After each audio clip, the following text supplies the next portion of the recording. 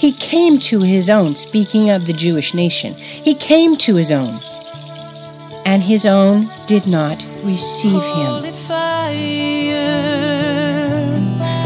burn away my desire for anything that is not of you, but is... Thanks for joining us at the Hope of Our Calling.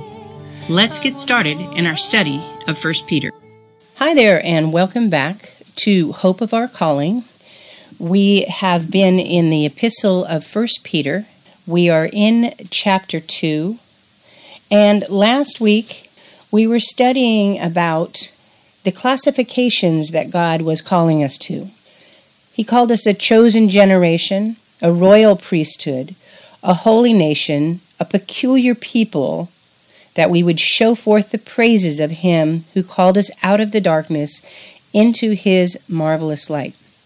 Now, we were supposed to continue on to verse 10, which declared, which in times past were not a people, but are now the people of God, which had not obtained mercy, but now have obtained mercy. So what I'd like to do is continue on from last week's study. But before we do that, there's a few things that I want to recover that we looked at both in the study of Peter and in past studies in Ephesians, because as I was preparing for this podcast and this study, there were so many things that were coming together. They were being tied together. Often I've declared that as we study God's Word, from Genesis to Revelation, go back to Genesis to Revelation, as my pastor, Pastor Chuck, had taught us. You find puzzle pieces and you see them coming together. And as you study God's Word, it's as if somebody hangs the cover box of the jigsaw puzzle for you. So you get to see what the full picture is, but you have to wait to discover the puzzle pieces to continue developing the picture before you. And in preparation this week, a couple of things popped out at me, and I just want to go through them with you and see if you're as blessed as I am. In the beginning of 1 Peter, we see that Peter, the apostle of Jesus, is speaking to those that have been scattered, those that perhaps were in Jerusalem originally when the Holy Spirit in tongues of fire on the day of Pentecost fell upon the disciples. And Peter gave that magnificent speech to the people in Jerusalem, declaring that what they were hearing and what they were seeing was a work of God's Spirit. Because Jesus said that He had to go away, that another would come, a comforter and a guide into all truth, which is God's Spirit being deposited within the hearts and the minds of everyone that puts their trust in the Lord. That's our promise. Peter goes on and he's talking to the pilgrims or the sojourners. He calls them strangers because, as we learned last week, when the Bible declares when Peter was writing that we're a peculiar people, he was talking about a new breed of people. And I'm going to try to convey that to you today as we go through quite a lot of scripture. So I hope you have your Bible in front of you. I call it biblical gymnastics. And it's going to acquaint you much fuller with your Bible, your tool, your sword, which is good, which is very good.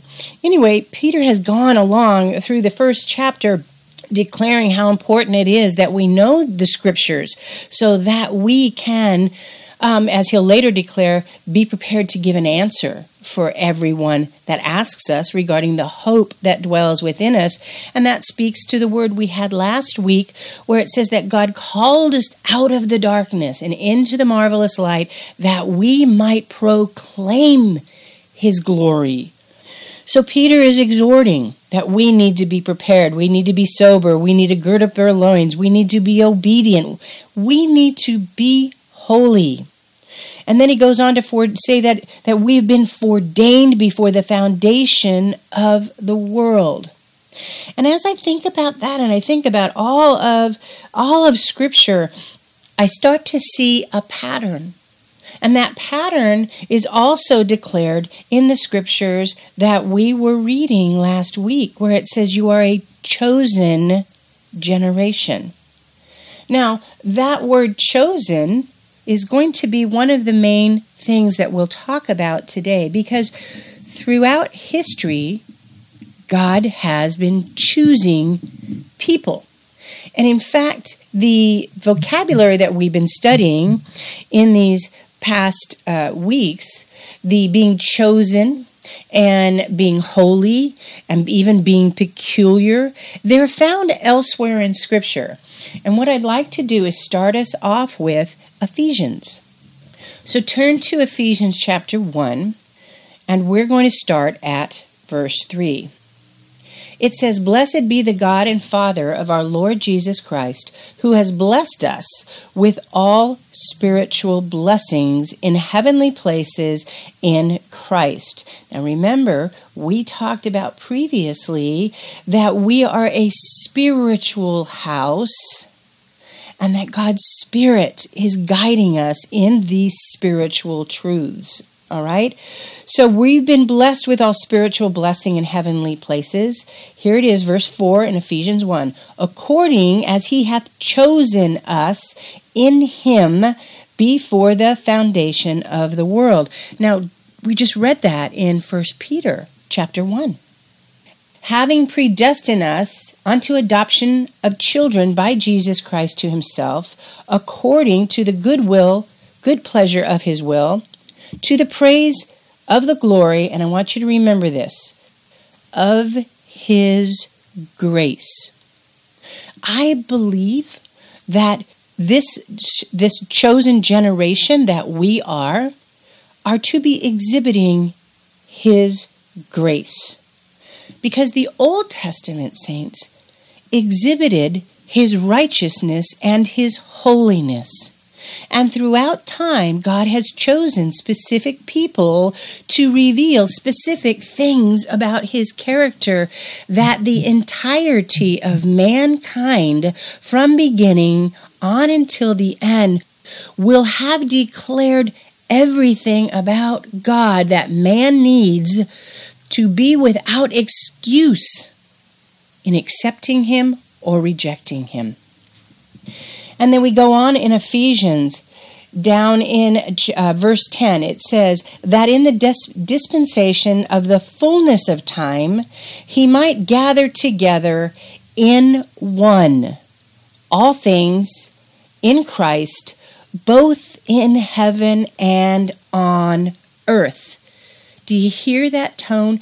God is doing all of this to gather together in one. Both the Old Testament saints of faith and the New Testament saints of grace, of seeing the fulfillment of Scripture, to each and every one of us that comes to the Lord and receives our giftings in order to operate in them, that others might come as well. So both in heaven and on earth. Then if we drop down a little bit further and we look at verse 10, one of my favorite scriptures, "For we are his workmanship, created in Christ Jesus unto good works."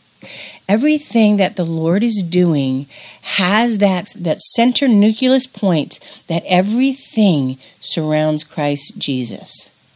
God incarnate, who came to transfer all of our sins from our account onto Jesus, who paid them. And it is that action, that moment in time, that changes everything.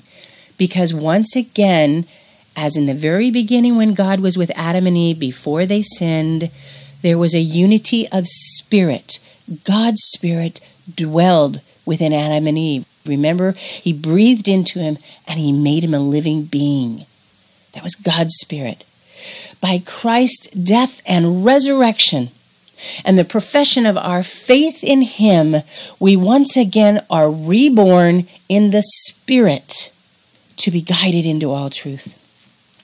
We are his workmanship.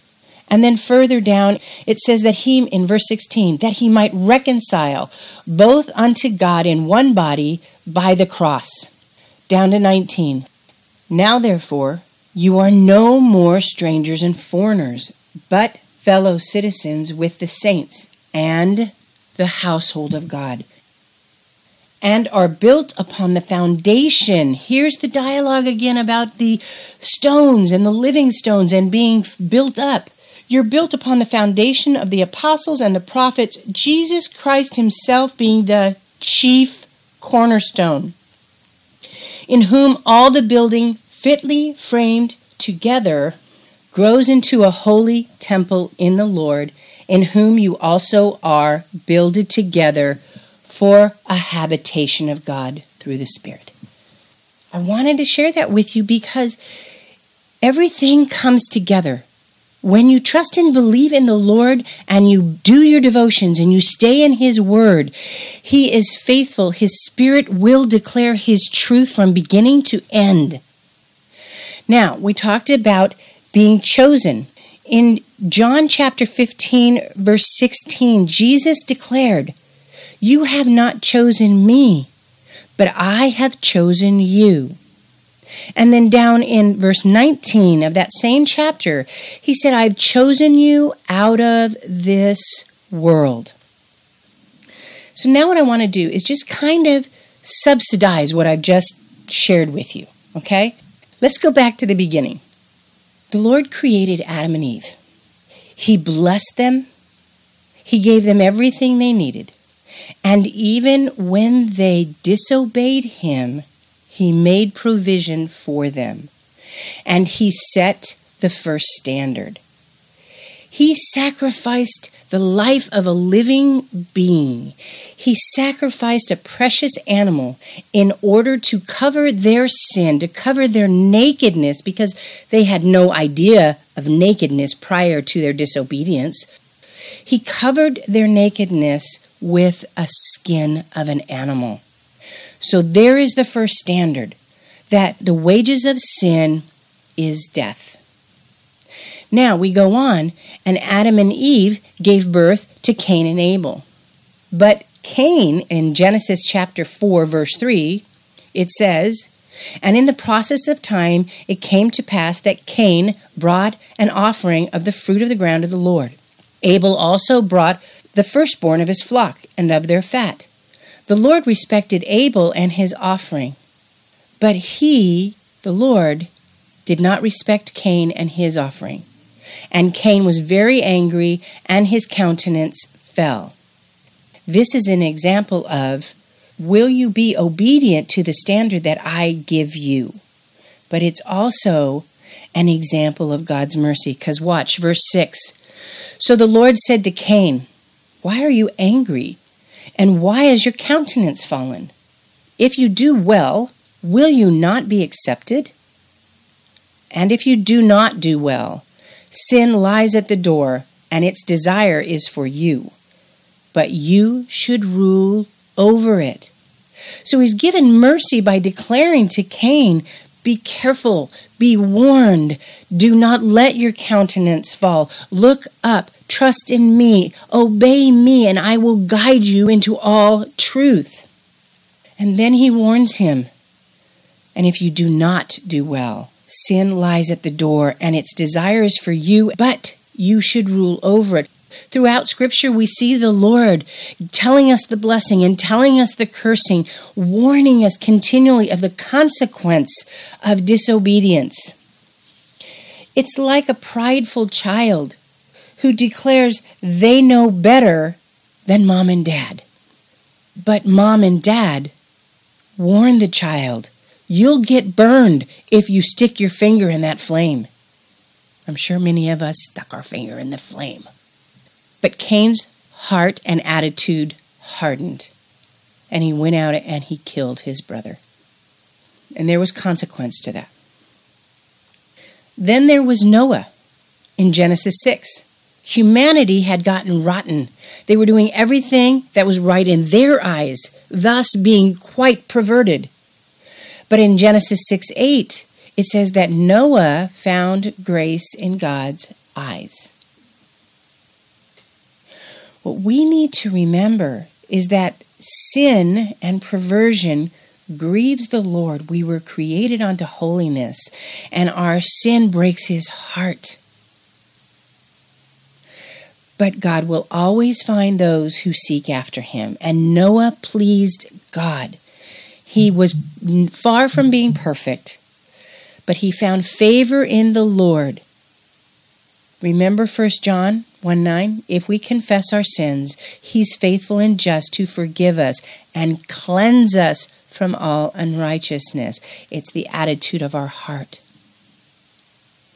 And then even after the flood, people still did not hold true to seeking the Lord. And they again became perverted. They came together and started building this Tower of Babel, declaring that they were going to reach the heavens. So the Lord divided them. He divided their tongues and began the process of dividing nations, creating a people group. And out of that people group, he chose Abram. Our verse that we didn't finish last week declares in 1 Peter chapter 2, verse 10, which in times past were not a people, but are now the people of God. All along, God has had a process. God has had a plan, and he will faithfully bring it to fruition. God's plan through Adam all the way to Abram was to bring forth a line of people that he would bring forth the Messiah. And before he brought the Messiah, he taught those people about righteousness and holiness and obedience. He gave them the law. He gave them the ordinances. And he asked for their obedience, declaring that in their obedience they would be blessed. In their disobedience they would be cursed, just as he spoke to Cain. God is picking a people for a specific reason: to declare his glory in all of its multiple facets. Turn in your Bibles to Exodus chapter 19, verse 5. This is the Lord declaring his desire for the Hebrew people. And he says, now therefore, if you will indeed obey my voice and keep my covenant, then you shall be a special treasure to me above all people. And at verse 6 it goes on, and you shall be to me a kingdom of priests and a holy nation. Does that sound familiar to you? Those were the words we studied last week when Peter was declaring to all believers in Yeshua HaMashiach, in Jesus Christ, the Christ, that we were a chosen generation, a royal priesthood, a holy nation, a peculiar people. Now turn to Deuteronomy chapter 7, verse 6. The Lord again declares, for you are a holy people to the Lord your God. The Lord your God has chosen you to be a people for himself, a special treasure above all the people on the face of the earth. The Lord did not set his love on you, nor choose you, because you were more in number than any people, for you were the least of all people. But because the Lord loves you, because he would keep the oath he swore with your fathers, the Lord has brought you out with a mighty hand and redeemed you from the house of bondage and from the hand of Pharaoh. This is Moses declaring to the people God's purpose of deliverance from Egypt. But again, notice For the Lord your God has chosen you to be a people for himself, a special treasure above all the peoples on the face of the earth. Now we're going to go back to Genesis, and we're going to look first at Genesis 18:17, where the Lord says, "Shall I hide from Abraham that thing which I will do?" God wants us to know him. He's been revealing himself from the very beginning. He is not, as the Bible says, a God afar off. Turn back to Genesis chapter 17, verse 5. God declares to Abram, "Neither shall thy name any more be called Abram, but thy name shall be Abraham. For a father of many nations have I made thee." Not just a father of one nation, but a father of many nations have I made thee. Over in Genesis 26, verse 4, it declares, "I will make your descendants multiply as the stars of heaven. I will give to your descendants all these lands," speaking of Israel. "And in your seed," here it is, "in your seed all the nations of the earth shall be blessed."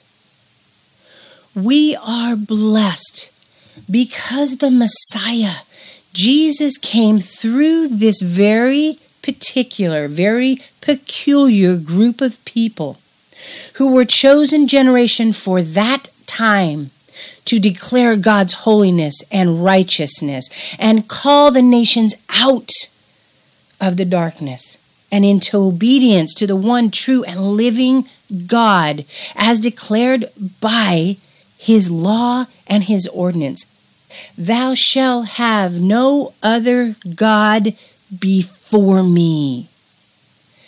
And yet here in our passage in 1 Peter, starting at verse 9, he declares to us, to this new chosen generation, that he has chosen us to show forth the praises of him, or as some versions say, the excellence of him. He has called us out of the darkness and into his marvelous light. There is no one that has an excuse for not seeing and receiving Christ. The only thing that is doing that is the pride of their hearts. They themselves want to exalt themselves above God, which is the sin of Satan. "Thou shalt have no other gods before me." When we acknowledge that God is God, and in the beginning God created, we can find rest because we understand there is one who has the answers. Yet there is also one who would seek to lie, steal, and destroy the future that you have as a royal priesthood, a holy nation unto the Lord. In John chapter 1, starting at verse 9, it says, "The true light who gives light to every man was coming into the world. He was in the world. And though the world was made through him, the world did not recognize him. He came to his own," speaking of the Jewish nation. "He came to his own, and his own did not receive him." And as I said in the past, it's because he didn't fit their image of the Messiah. He fit the biblical image of the Messiah perfectly, the King of Kings and the suffering servant. Continuing in 1 John 1, verse 12. "But to all who did receive him, to those whom believed in his name, he gave the right to become children of God. Children born not of blood, nor of the desire of will of man, but born of God. In the beginning, God. We must acknowledge that. We must trust that. We must believe that God's plan is in the works right now. He has utilized specific people. He has utilized a specific group of people. He is still using a group of people. But there is a responsibility that comes with being chosen. That responsibility we can see once again in verse 11 of chapter 2. It says, "Dearly beloved, I beseech you as strangers and pilgrims," meaning this world is not our home. We're just passing through. We are new creations in Christ Jesus. We are strangers and pilgrims here on earth. It declares, "Abstain from fleshly lusts, which war against your soul." That is the adversary of our soul, seeking to sow doubt, that we would forsake the holiness and the righteousness and the declarations of the Lord, that we're chosen, adopted, redeemed, forgiven, that we are children of the Most High God and citizens of the kingdom of God, though here on earth. Paul exhorts us to fight a good fight of faith. In Ephesians, it declares that we must put on the helmet of salvation. And that helmet is God's word infused in our minds and in our hearts. He gives us the breastplate of righteousness, that in His righteousness, as we walk and stand in it, the new heart that He has given us is protected. He gives us the belt of truth, because truth is what holds us uprightly. He gives us the shoes of peace, because we can stand in His peace now. Jesus paid it all. All to Him I owe. "Come unto me, all ye that are heavy laden, and I will give you rest," declares the Lord. And then He gives us a shield of faith to quench every fiery dart of the enemy. That's our faith, our belief. We trust the Lord. We trust His word. We believe in the beginning God, who knows all things and therefore is my wisest counselor. And He's given me that in His Spirit. We have faith, fabulous adventures in trusting Him. We trust Him. And then we have that offensive weapon. We have the sword of the Spirit, which is the Word of God. And when we know the Word of God, when we've hidden it in our heart, we will not sin against Him when our faith is strong, when our relationship with the Lord is strong. Yes, we are a chosen generation, but we must represent Him accurately. We must seek His righteousness daily. We must feed on His word daily. We must trust in His Spirit, guiding us into all truth that He's given us. We must seek the Lord in all things, acknowledge Him, so that He can direct our path, Proverbs 3 says. In verse 3 of 1 Peter chapter 2, it says, "If you have tasted His graciousness."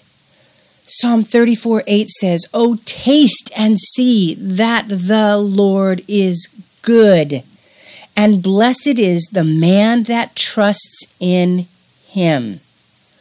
Put your trust in the only one that is trustworthy, who declares these fabulous truths to you, that you are His workmanship, and that means His masterpiece. Matthew chapter 7 verse 8 declares, "For everyone that asks receives, and he that seeks finds, and to him that knocks it shall be opened." Psalm 25:14 says, "The secret of the Lord is with those who fear Him, and He will show them His covenant." His commitment to us that cannot fail. It's not a contract that can be broken. It is a blood covenant sealed by the blood of Christ. Come, Be chosen, be redeemed, be made not of the hands of man's works, but by God's Spirit. For more information about Kendra Martin and Hope of Our Calling, you can email her at kendramartinministries@gmail.com or visit the website at www.hopeofourcalling.org.